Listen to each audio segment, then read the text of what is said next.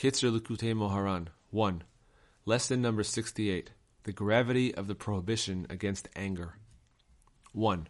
The soul comes from an exalted place, the very same place from which money descends and comes into being. For in the original place from which it descends, money is pure holiness, and holy influx of spiritual bounty. Only subsequently, down below, does the money take on a physical form and actually becomes money. This identification between money and the soul is reflected in the Torah discussion about the money of a day laborer. For this, money, he gives over his very soul. Deuteronomy 24:15. This is why the soul craves money, because the soul comes from the same place that money comes from. However, a person must not crave money itself, as already explained regarding the undesirability of avarice. Rather, he should yearn for and love the place from which money originates and descends. 2.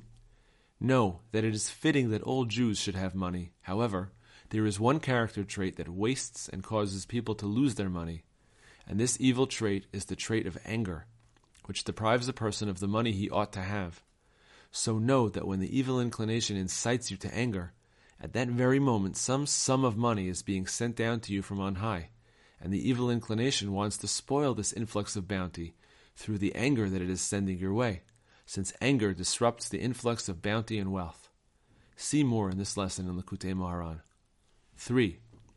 Know, too, that even if the spiritual influx has already reached the person, and it has already taken the form of money, and this person already possesses the money, nonetheless the evil one can sometimes incite a person to such tremendous anger that it actually causes him to waste and lose even the money he already has.